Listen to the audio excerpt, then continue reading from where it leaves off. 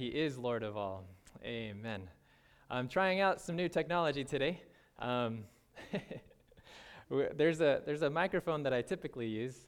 It's a lapel microphone, and it supposedly grew legs and walked away from my desk. So if you happen to know where that has been misplaced, please let us know. That would be great. The reason why I like the lapel, well, actually, I like the ear thing too. It's just my ears are funny, and these things tend to slip off very easily from me, but by the grace of God, we'll make it through today. Amen? All right. So this morning, what we're going to do, if we have the time for it, I'd like to do something a little bit more on the collaborative end of things when we get to the end of our message. And so just to kind of kick things off in that direction, I would like us to find someone who is near to us, one or two other people. So just get into pairs or threes, so twos or threes. And what I'd like to do is just to pray for each other that God would speak exactly what we need to hear today, okay? The Word tells us that the Word of God is living and active, which means it's not a dead book. It's not just ink on paper. It's the Word of God that is speaking to our living reality. And so there is a word that I believe He wants to speak to each and every one of us today. And so would you find someone that's next to you? And just, if you haven't met that individual, go ahead and introduce yourself to them and just offer a prayer for each other that God would speak His word to us. All right? Ready, set, go.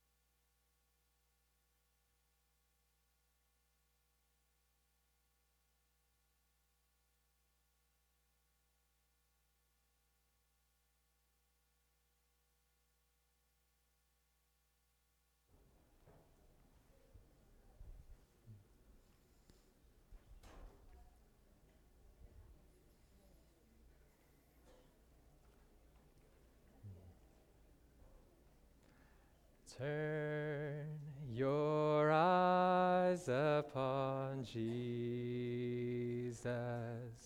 Look full in His wonderful face, and the things of earth will grow strangely dim in the light of His glory and grace. Father, we want to turn our eyes upon Jesus today. And just as the flower turns to the sun, God, we want to find new life in Him. He is the one, the Messiah, the one who became sin for us, that we might become the righteousness of God in Him. Lord, we pray that today You would do a special work. It's the Sabbath day. It's Your day. And God, we are Your people gathered in Your house, and we just want to hear Your word. So please do what You've done in the past. Send us Your Holy Spirit. God, we recognize today that we are praying to the one who is able to do exceedingly abundantly above all that we could ask or imagine. And sometimes we don't pray that way, God, but we ask right now that You would give us a spirit of prayer that reaches to the highest of heaven. And so please, move in our midst as You've done in the past, but even more so we pray. In Jesus' name, let the family say, amen. Amen. It's a happy Sabbath, friends. I don't know about you, but I am thankful for the little bit of reprieve from the heat wave. I am also just kind of I'm still running on some adrenaline from last night. I don't know how many of you, by a show of hands, were at Revelation of Hope last night? Praise God, man. I was so blessed to see so many new faces, and faces that I haven't seen in a while, faces that are familiar, and just to see how the Word of God was being made so plain, so satisfying last night, and I'm looking forward to more, to much, much more. So if you are unclear about the schedule, you can look on the backside of your bulletin where it says ROH. That stands for Revelation of Hope Seminar. Tonight, it's a doubleheader. Tomorrow night, it's a doubleheader. So 5 p.m., dinner at 6:20, 7 p.m., all right? So that's what we have to look forward to. There's so much to look forward to. By the way, most every one of our flyers are gone out. We probably have a stack of 20 or 30 left, but we're going to hang on to those for any guests who come tonight, and so that they can invite their friends and family too. So it's not too late. Feel free to bring your neighborhood. Feel free to bring your friends, your family, just not your friends or family's pets. No, I'm kidding. Anyways, all right, we'll get past that. I'm excited to get into the Word today. Let's do it, okay? Today's message is entitled, it's a question. It's limited or limiting? Limited or limiting? Do you believe, friends, that our God has an unlimited supply of power that he makes available to you and us? Amen. Let's go to the passage that we read for our scripture reading. Let's go to the book of Ephesians. It's in the New Testament, close to the end. It's after the Corinthians. So if you find 1st and 2nd Corinthians, then you'll find Galatians and Ephesians. Ephesians chapter 3, and this is where we're going to start our study this morning. It's a question that I'm still processing, and I'm wondering how God is wanting to make this real in my life. Limited or limiting? What's going on in my experience? Ephesians chapter 3, and we're going to read the last two verses there. Ephesians chapter 3, verse 20 and 21. I'm going to be reading in the New King James Version today. You may be reading in a different version, and that's just fine. But if you don't have a Bible, feel free to find one in front of you. Ephesians chapter 3, if you're there, say amen. All right, Ephesians chapter 3, Paul, in his letter to the Ephesians, this is a church, a group of believers in Ephesus. He's saying this beautiful prayer. It starts in verse 14, and it closes down to verse 20. And Paul is just looking up to God, and he says, now to him who is able to do a little bit here and there. Praise God that when Paul is praying, he knows he is praying to an infinite God, which means that his prayers can encompass an infinite amount of things. So he says, now to him who is able to do exceedingly abundantly, above all that we ask or think, according to the power that works in us, to him be glory in the church by Christ Jesus to all generations forever and ever. Amen. When you and I pray, who do we pray to? We pray to a God who is able. He's not just able to do some. He's not just able to do partially. He's able to do exceedingly, abundantly, above all that we could ask or imagine.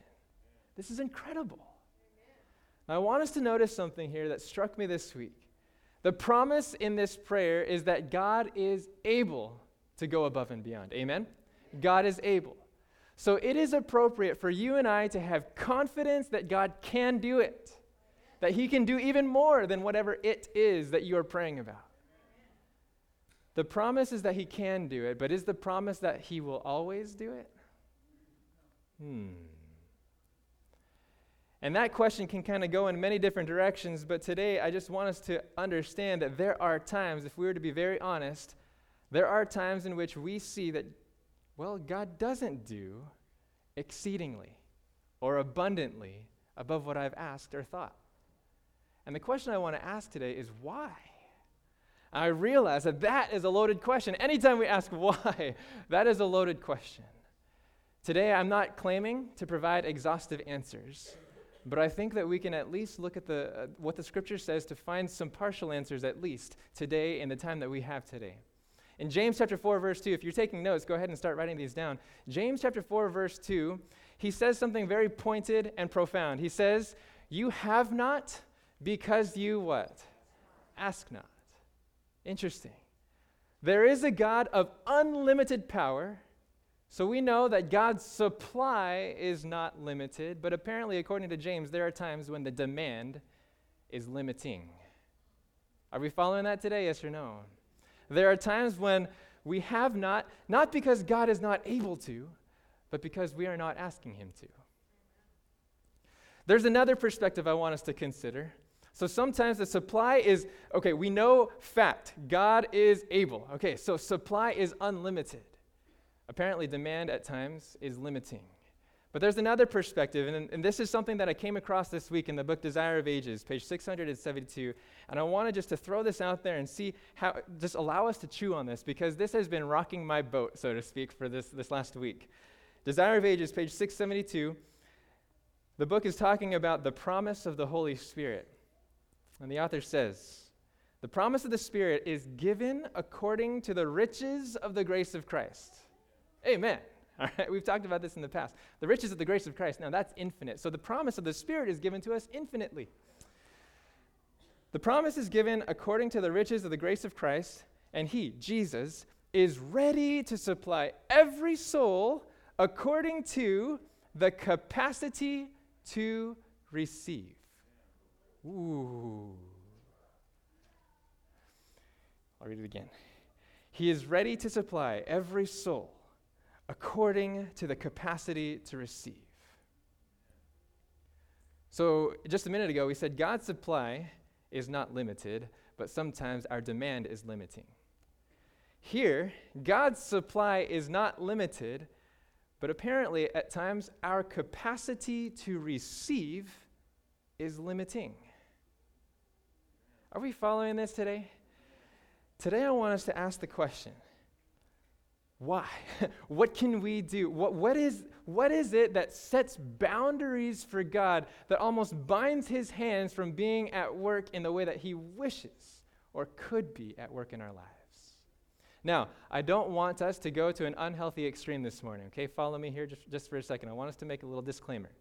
I'm not advocating or encouraging a reckless, a reckless consumerism when it comes to our Christian experience. I think there is a version of the gospel that says, hey, God said it, I believe it, let's claim it. It's an abundant mentality that can become an unhealthy mentality. Assuming that everything should be mine. It's almost an entitlement to the grace of Jesus. Do you understand what I'm talking about? And so I'm not advocating a reckless consumerism in our Christian experience to assume that more equals better. That's not always the case, amen? Oh, maybe we don't know that. Okay. More does not always mean it's better. I remember a story in Exodus chapter 16. God rained down manna upon the children of Israel for 40 years, day after day after day, except for the Sabbath day, right? God gave them this manna, and there were instructions that they were to gather as only as much as they needed for the day. So in that case, more was not always better. Amen? Do you know what happened when they gathered more for themselves? They kind of took yeah, that's right. Whoa, I don't want to touch that thing. Right? Maggots grew the next day, right? Why? Because it was a lack of trust that God would provide day by day by day. That's why in the Lord's Prayer, Jesus says, give us this day our daily bread. Okay, so more does not always mean better. I'm not advocating a reckless consumerism about Christianity. Are we following today, yes or no? Okay, what I am asking about is, if God is able, then what about our capacity to receive? Are there things in our life, are there factors in our life that are actually barring Jesus, barricading the blessings that God wants to pour out in our experience? And I think this is an appropriate question because right now, we are endeavoring in starting into this Revelation of Hope seminar, and we are seeing blessing upon blessing, but I do not want to get in the way of all that God wants to do. I believe our church does not want to get in the way of all that what God wants to do. And so we need to ask this question very soberly and honestly. Are there things that we are putting up as limitations to the unlimited God? So this morning, what we're going to do is we're going to look at 3 stories. We're going to paint the picture in broad strokes. We won't go super in depth into these stories, but I want us to look at 3 stories in which God's supply was unlimited, but apparently there was a limiting factor. We're going to look at those 3 stories, and I want us to be seeing where we resonate, what we identify with, where do we see ourselves in these stories. So the first one, ready? We're going to 2 Kings chapter 4. 2 Kings chapter 4, Old Testament. 2 Kings chapter 4.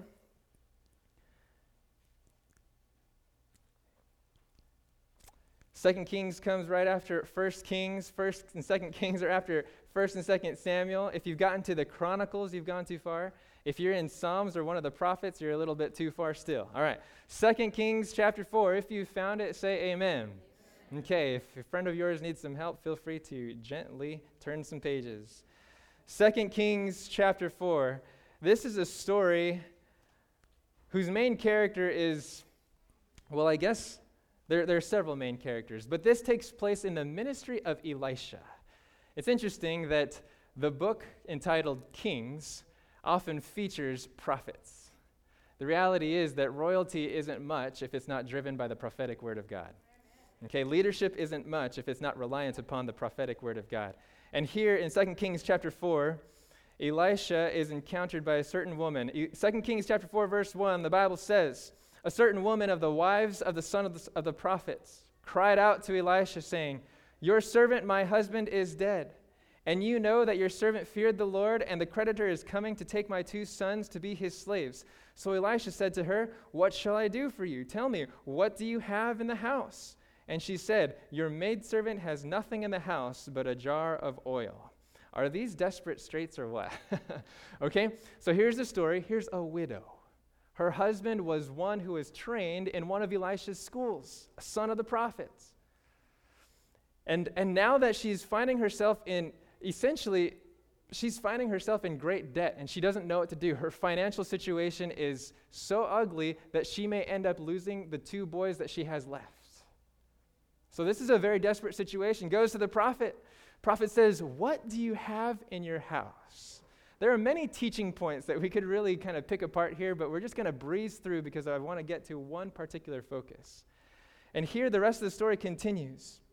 Then he said, "Go, borrow vessels from everywhere, from all your neighbors, empty vessels." What kind of vessels? Empty vessels. "Do not gather just a few." And that's a fancy way of saying get lots and lots, right? Get as much as you can. Where is she supposed to get these empty vessels, by the way? From her friends, from her neighbors. So this is kind of a collaborative effort. This is a team thing, okay? Hey, guys, I need help, and actually, you need help. Your jars are empty too. Now, what does Elisha say? In verse 4, it says, "When you have come in, you shall shut the door behind you and your sons." Sometimes miracles don't have to be a sideshow. Sometimes miracles take place behind the security of your own home. It doesn't need a greater audience than just your eyes. "Shut the door behind you and your sons, then pour it into all those vessels and set aside the full ones." What was Elisha giving her to anticipate? She was to get empty vessels, as many as she could, and with that little jar of oil that she had, Elisha was giving her the expectation that as you pour, it will come. As you pour, it will come. An unlimited supply, at least so in this present tense. And in verse 5, the Bible says, "So she went from him, shut the door behind her and her sons, who brought the vessels to her, and she poured it out."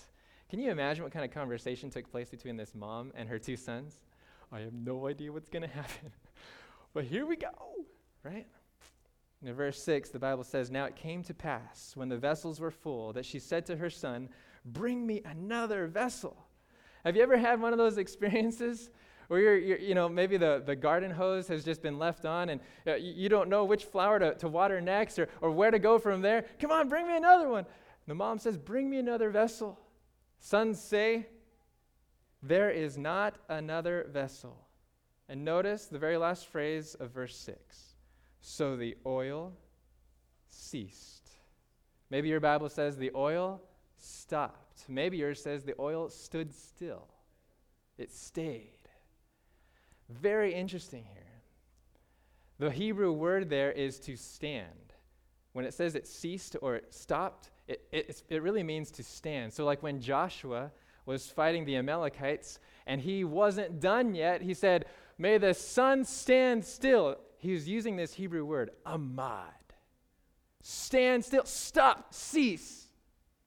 And here, this continuous flow ceased. Why? Was it because God could not give more? It's because there weren't more vessels to receive it. Are we following that today? So picture number one, it's a picture of infinite supply that is contingent or dependent upon vessels to receive it. You might almost say that the contingency or the capacity to receive depends upon our preparation and expectation to be filled. What were the sons and the mother thinking when they were gathering from their neighbors? I wonder how many we should get, because they knew what the prophet told them to do. I don't know how many they gathered. I don't know what kind of belief or preparation or expectation they had, but whatever it was that they brought, that's how much was filled. And so our capacity to receive depends upon our preparation and expectation to be filled. So question today, what do you lack? Apparently for the mom and their two sons, they were lacking oil. They were lacking some good to sell and trade. They were lacking something very concrete, something very practical. But what are we lacking in our lives? What are we lacking in our church's experience? Could it be that when we pray for those areas of lack, our preparation and expectation of God's supply makes all the difference? It's our preparation and expectation of what God could do. So there's picture number one, 2 Kings chapter 4. The oil stopped. It stood still. Second story, 2 Kings still. 2 Kings chapter 13. So turn a few pages to your right, 2 Kings chapter 13. 2 Kings chapter 13. These, I'll be honest with you, these aren't books that I spend a lot of time in, because sometimes I just kind of fumble over the names of different kings, especially when there are kings of Judah and kings of Israel, and they seem to have the same name at the same time. Have you ever noticed that? So apparently during this time in chapter 13, there's a Joash, there's a Jehoash, there's a Jehoahaz, things like this. And sometimes I just get a little bit mixed up. So when I have questions about the kings and chronicles and things like that, I actually ask my wife about it. She's the Israel history encyclopedia for me. Here we go. So we're in 2 Kings chapter 13, and we're going to start in verse 14. If you're there, say amen. Okay. Again, this is near the end of Elisha's life, and it says in verse 14, Elisha had become sick with the illness of which he would die. Then Joash, or maybe your Bible says Jehoash, the king of Israel, came down to him and wept over his face. Now this young king, he wasn't the greatest king. In fact, a few paragraphs earlier, it says that he did evil in the sight of the Lord. And so this young guy, he was trying to lead, but he just really wasn't being faithful to his calling, and still he has respect for the prophet of Israel. So he goes and he says in verse 14, he wept over his face and said, "Oh, my father, the chariots of Israel and their horsemen." In other words, all this army military might is nothing compared to the value of the prophetic word. This keeps coming up, by the way. There is value in the prophetic word. We cannot underestimate this. Proverbs 29, verse 18, where there is no vision, the people perish. Maybe you've heard that before. And I've always thought of that as, we need to know where we're going. We need good leaders to know where we're going. And that's true. We do. But what the literal meaning of that is where there is no prophetic vision, where prophetic counsel isn't taken into account. That's when the people perish. Friends, we need the word of God. Amen. Okay, so here, even this young king who's kind of fumbling around, he goes to the prophet. And in verse 15, notice what Elisha does. This dying man says to him, "Take a bow and some arrows." So he took himself a bow and some arrows. Then he said to the king of Israel, "Put your hand on the bow." So he put his hand on it, and Elisha put his hands on the king's hands. Now in verses 17, 18, 19, Elisha is going to set up an object lesson. Let's see if we can follow it. And he said, Open the east window, and he opened it. Then Elisha said, shoot, and he shot. And he said, the arrow of the Lord's deliverance, and the arrow of deliverance from Syria. For you must strike the Syrians at Aphek till you have destroyed them. He's setting up a scenario. He's saying, look, this bow, this arrow, as you're shooting out the window, it's almost like it's a depiction of your endeavor to rid yourself of your enemy, the Syrians. Okay? So in verse 18 it says, then he said, take the arrows. So he took them, and he said to the king of Israel, strike the ground. What is he supposed to strike the ground with, by the way? The arrows, okay? And according to verse 17, the arrow of the Lord's deliverance, okay? The arrow of deliverance from Syria. So these arrows, as he's picking them up, it's supposed to be a symbolic parable of his deliverance from Syria, his victory over his enemy. Now notice the instruction in verse 18. Strike the ground. So he struck how many times? 3 times. And what's the next word in your Bible? And stopped. Hebrew word, amad. Stood still, ceased. Okay. In verse 19, the man of God was angry with him and said, you should have struck 5 or 6 times. Then you would have struck Syria till you had destroyed it, but now you will strike Syria only 3 times. Very interesting story. Here this king has the chance to really go for it. God has promised deliverance from his enemy, but instead of going for it with intensity and persistence and perseverance, he amad. He stops. He stands still, short of what God could and would have done. So here, while in the story of the widow, we had the capacity to receive was dependent upon her preparation and expectation. This young king's capacity to receive was dependent upon his thoroughness, his enthusiasm to do what God had promised was going to happen. His capacity to receive was dependent upon his thoroughness to follow through with God's instructions. There's a statement in the book Prophets and Kings. Now, let me read this to you and see how this lands. It says, when God opens the way for the accomplishment of a certain work and gives assurance of success, the chosen instrumentality must do all in his power to bring about the promised result. Let that sink in. Sometimes we assume that, oh, God promised it. Whew, I've got nothing to do with this.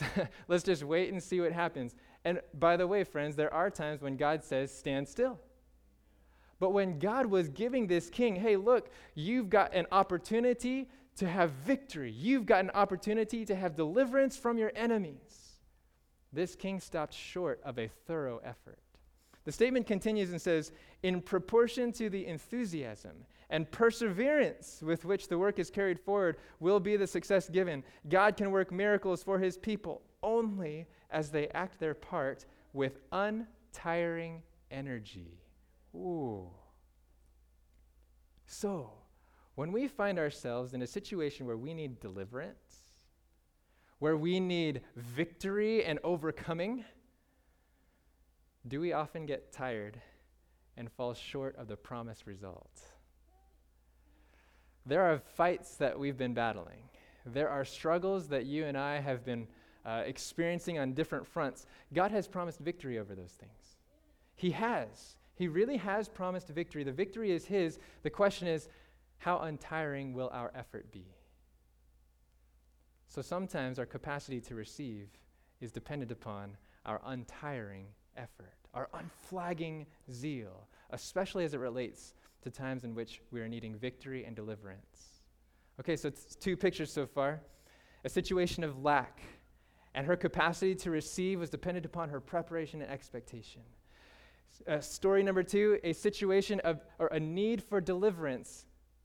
And that deliverance, that blessing was dependent upon his willingness to untiringly put forth his hand to the plow, so to speak. His willingness to be thorough in his effort, intense and perseverant in his efforts.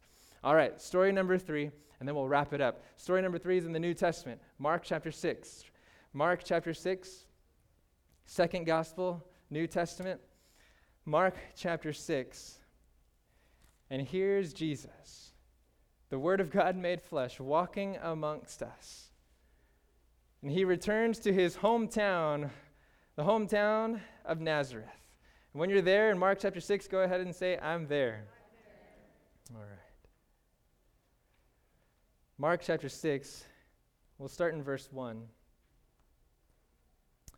The Bible says that he went out from there. He came to his own country, and his disciples followed him. And when the Sabbath had come, he began to teach in the synagogue, and many hearing him were astonished, saying, Where did this man get these things? And what wisdom is this which is given to him, that such mighty works are performed by his hands? If you were to kind of put that in a tone of voice, what kind of attitude do you hear behind these words? I heard jealous. What else did I hear? Arrogant. Okay, what did you say? Unbelief. Okay. Almost kind of selling Jesus short.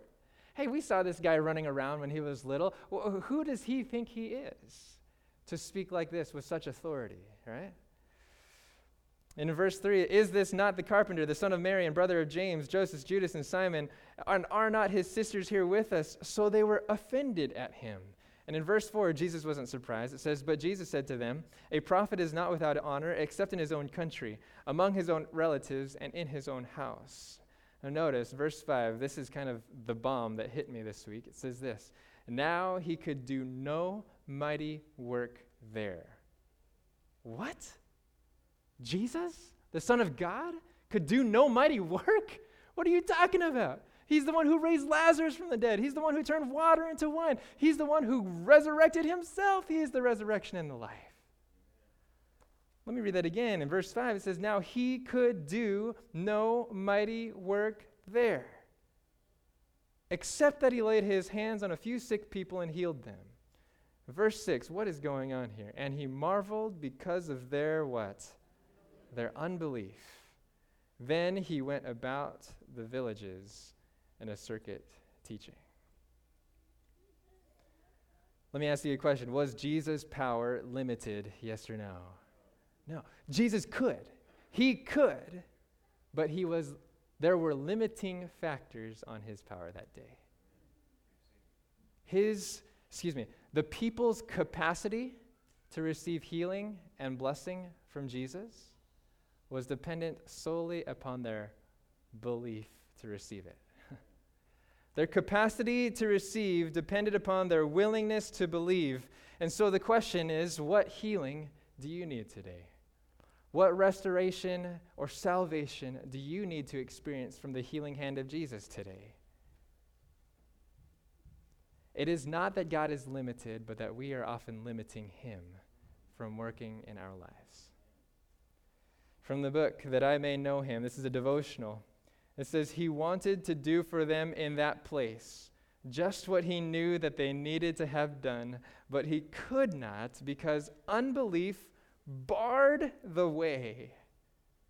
And notice this, the potter cannot mold and fashion unto honor that which has never been placed in his hands.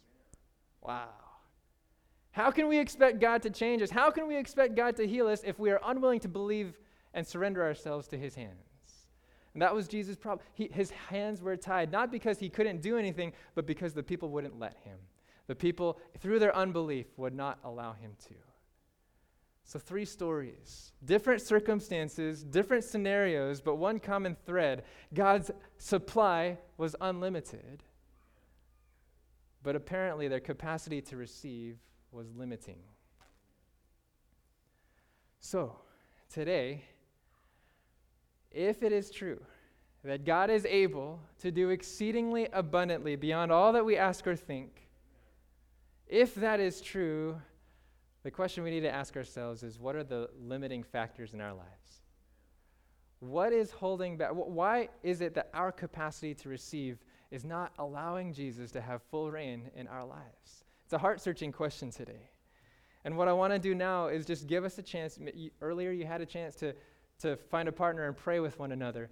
But now what I want you to ask, I'm going to give you 2 different questions to ask yourselves as we kind of round up with an application time, okay? So this is our collaborative learning time. And so take advantage of this, please. What I want you to ask your neighbor is this first question. Which of the three stories, the widow, the king, and the town of Nazareth, which of these three stories resonates with you most deeply, and why?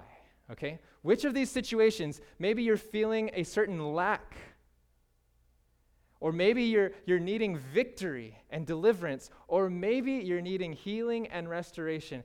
Talk with your neighbor. Which of these three scenarios do you identify with the most, and why? Okay? I'll give you 90 seconds for this per person. All right? 90 seconds per person. Ready, set, go.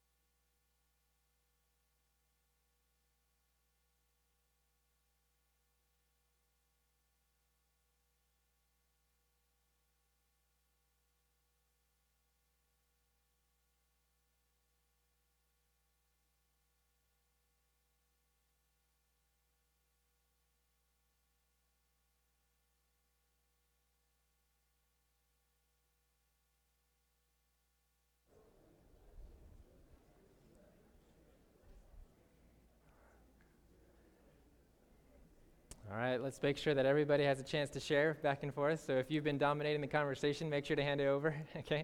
We'll give you a few more seconds to wrap this up. Which of these situations do you identify with the most?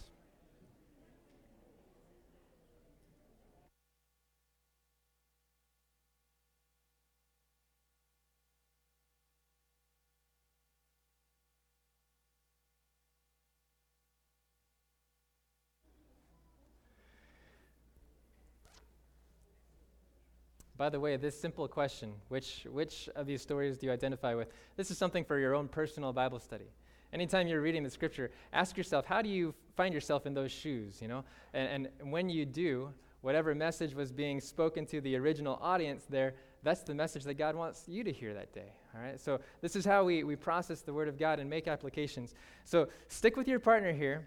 You've been able to kind of bare your heart with each other. This is the situation that I resonate with. Maybe you are. Maybe you are in a situation of lack. You have some great need, some void that you long to be filled, but you don't know where it's going to come from. Or maybe you're here and you feel like you've got enemies all around. You're fighting battles on many different fronts, and you just don't know how to handle it. You need deliverance. You need victory. Or maybe you're over here and you're actually longing for restoration. Maybe it's not your own healing, whether it's physical, spiritual, emotional, relational. Maybe it's actually healing for somebody else, and you're wondering, does Jesus have the power to do this? So, with those situations in mind, you've kind of identified where the shoes that fit you best, okay? With those situations in mind, I want you to turn to each other again. Now brainstorm with each other. What could it be? What specific things is God asking you to do to increase your capacity to receive? If God truly is able to supply this lack, if God truly is able to give you deliverance, if God truly is able to pour out healing and restoration, then what can you do to increase your capacity to receive? Maybe over here, your capacity to receive, you haven't been preparing for that. You've been praying for rain, but you haven't been getting umbrellas. You haven't expected that God is going to fill the void. What are some specific things you can do to become more expectant, to become more prepared for the blessings? How about, I don't know if I'm the only one that thinks like this, but for our church, you know? If we're really praying that God would move upon people's hearts and really bring about changed lives, are we preparing? Are we prepared for all of Modesto to come knocking on our doors? Are we prepared to open up our hearts and our homes to them? Are we prepared to, really, this is for me and all of us, I'm sure, I max out at a certain number of friends. I don't know about you. There are certain numbers of people that I can keep in touch with at the same time, but after about 3 or 4, it's like, oh boy, I feel like a really bad friend after that. Okay? But, that's a very specific example, but how can we, if we're really wanting to bring people in, if we're really wanting to be a place where God fills this place, are we getting more vessels? I'm glad for a church that is putting out another vessel in Patterson. Do you understand what the metaphor there?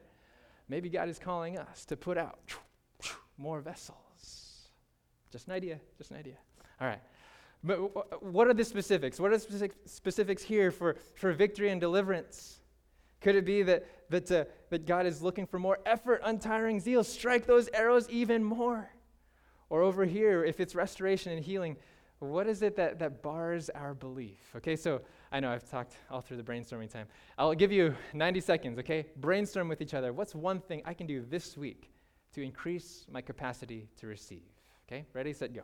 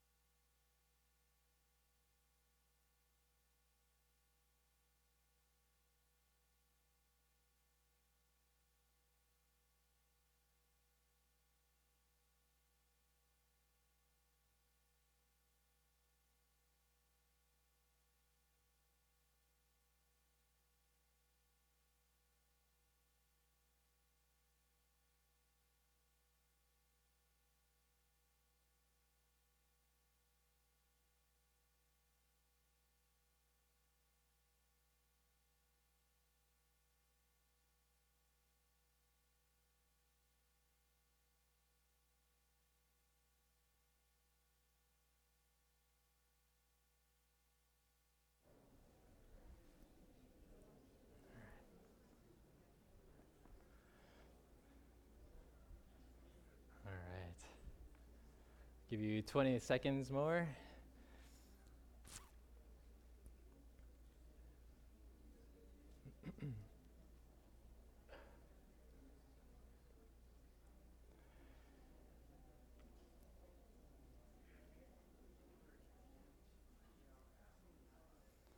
Now, I'll be honest, this is always the hardest part for me, to get specific, to get concrete. But I pray that God would work this out, and maybe the conversation doesn't need to stop right now. Have you seen yourself in any one of these stories, friends? Yes? Have you at least gotten the ball rolling in terms of how it is that God could be instructing you today? Yeah? Okay. I'm curious today, even before we close, if there's maybe 2, 3 people that would like to share just something that God is speaking to you very clearly, that you've understood today from the message, that maybe, okay, you find yourself in this situation, and this is what God, I sense God is calling me to do about it. Would anybody like to share? Just open up. This is totally unprompted, spontaneous, so don't be, ashamed. We're family here. So yeah, Anita, please share. Okay, that's fine. Yeah. Mm-hmm. Okay.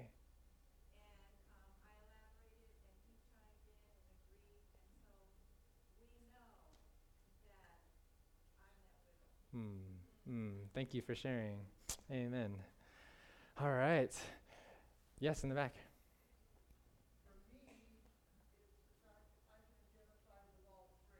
Okay.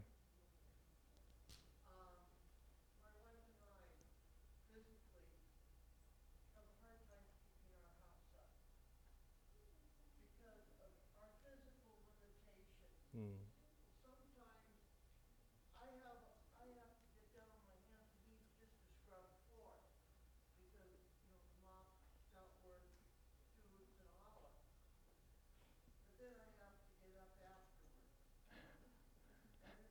Sure.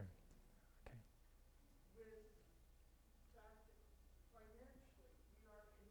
Mm. Mm-hmm.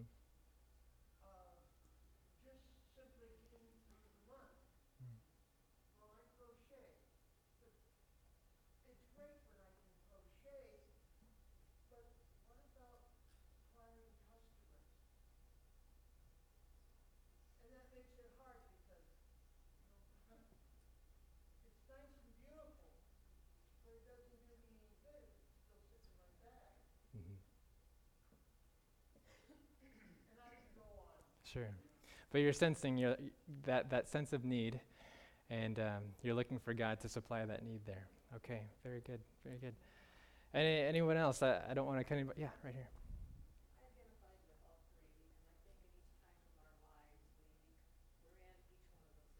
Sure. Mm. Okay. Yeah.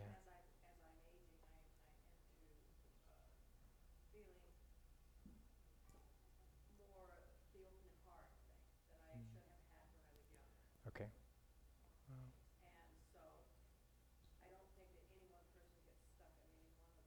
Wow. In different seasons of our life. Yeah. Okay.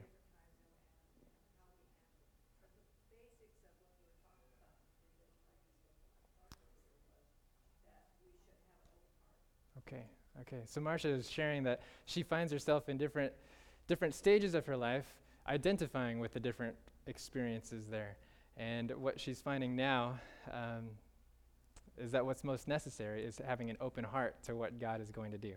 Is that what I'm hearing? Amen. Amen. Anybody? Yeah, in the back.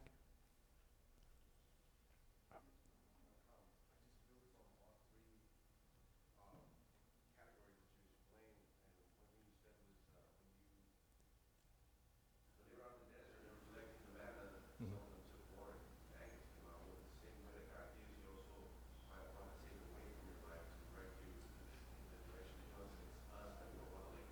Wow.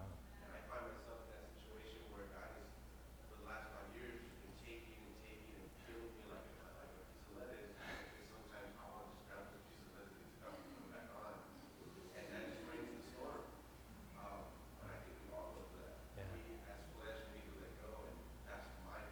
Wow. Wow.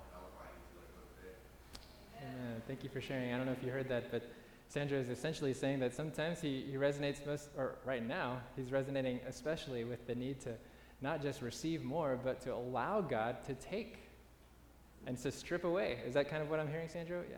Wow. Yeah. Wow.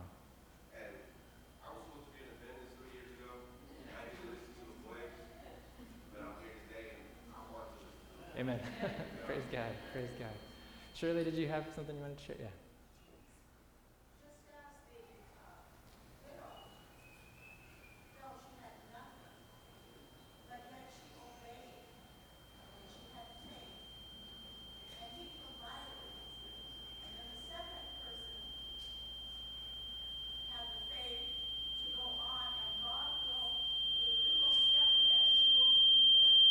Hold on a second. I'm not quite sure where that ring is coming from. Okay. I'm sorry. Now I'm listening. Mhm. It's true. It's true. He will. He will. Amen. All right. Maybe one more here. Yeah, Jennifer.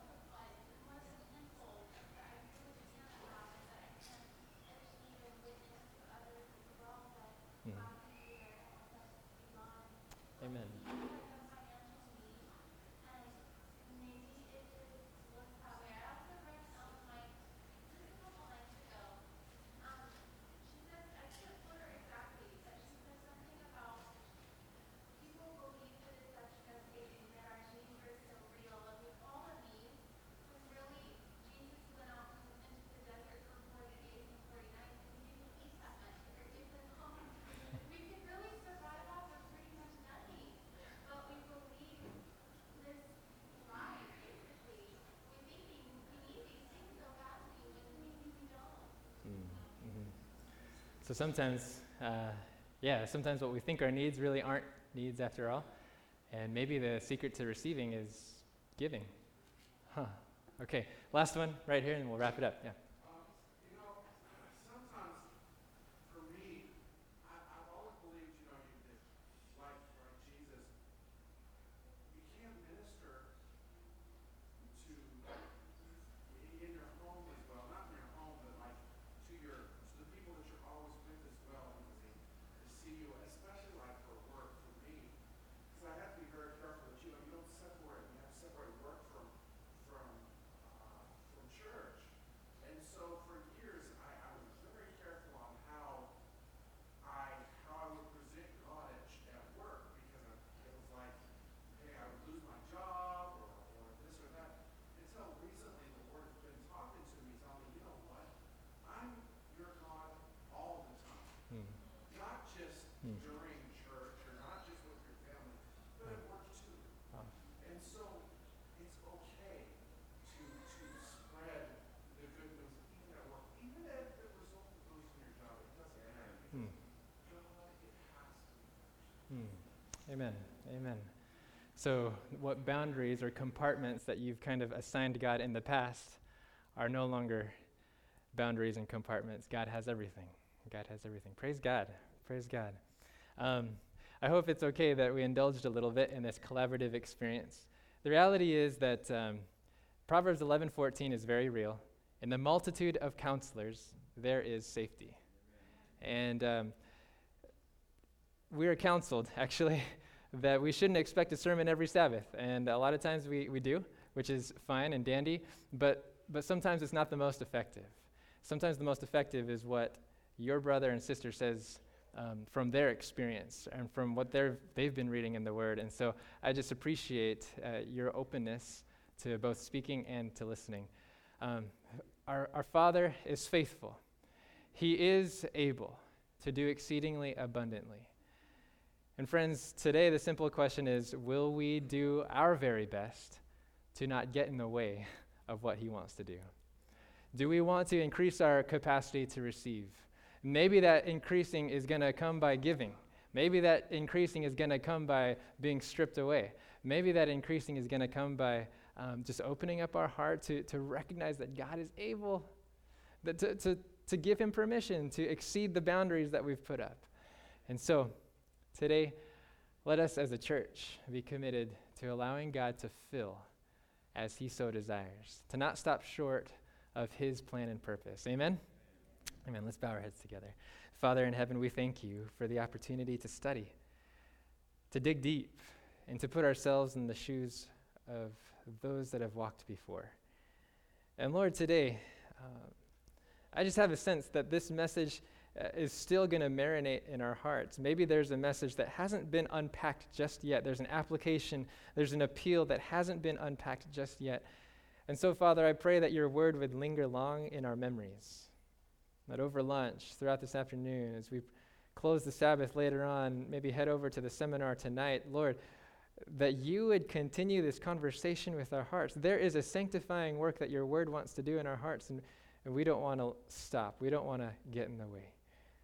Lord, we pray that as individuals and as households, we would increase our capacity to receive.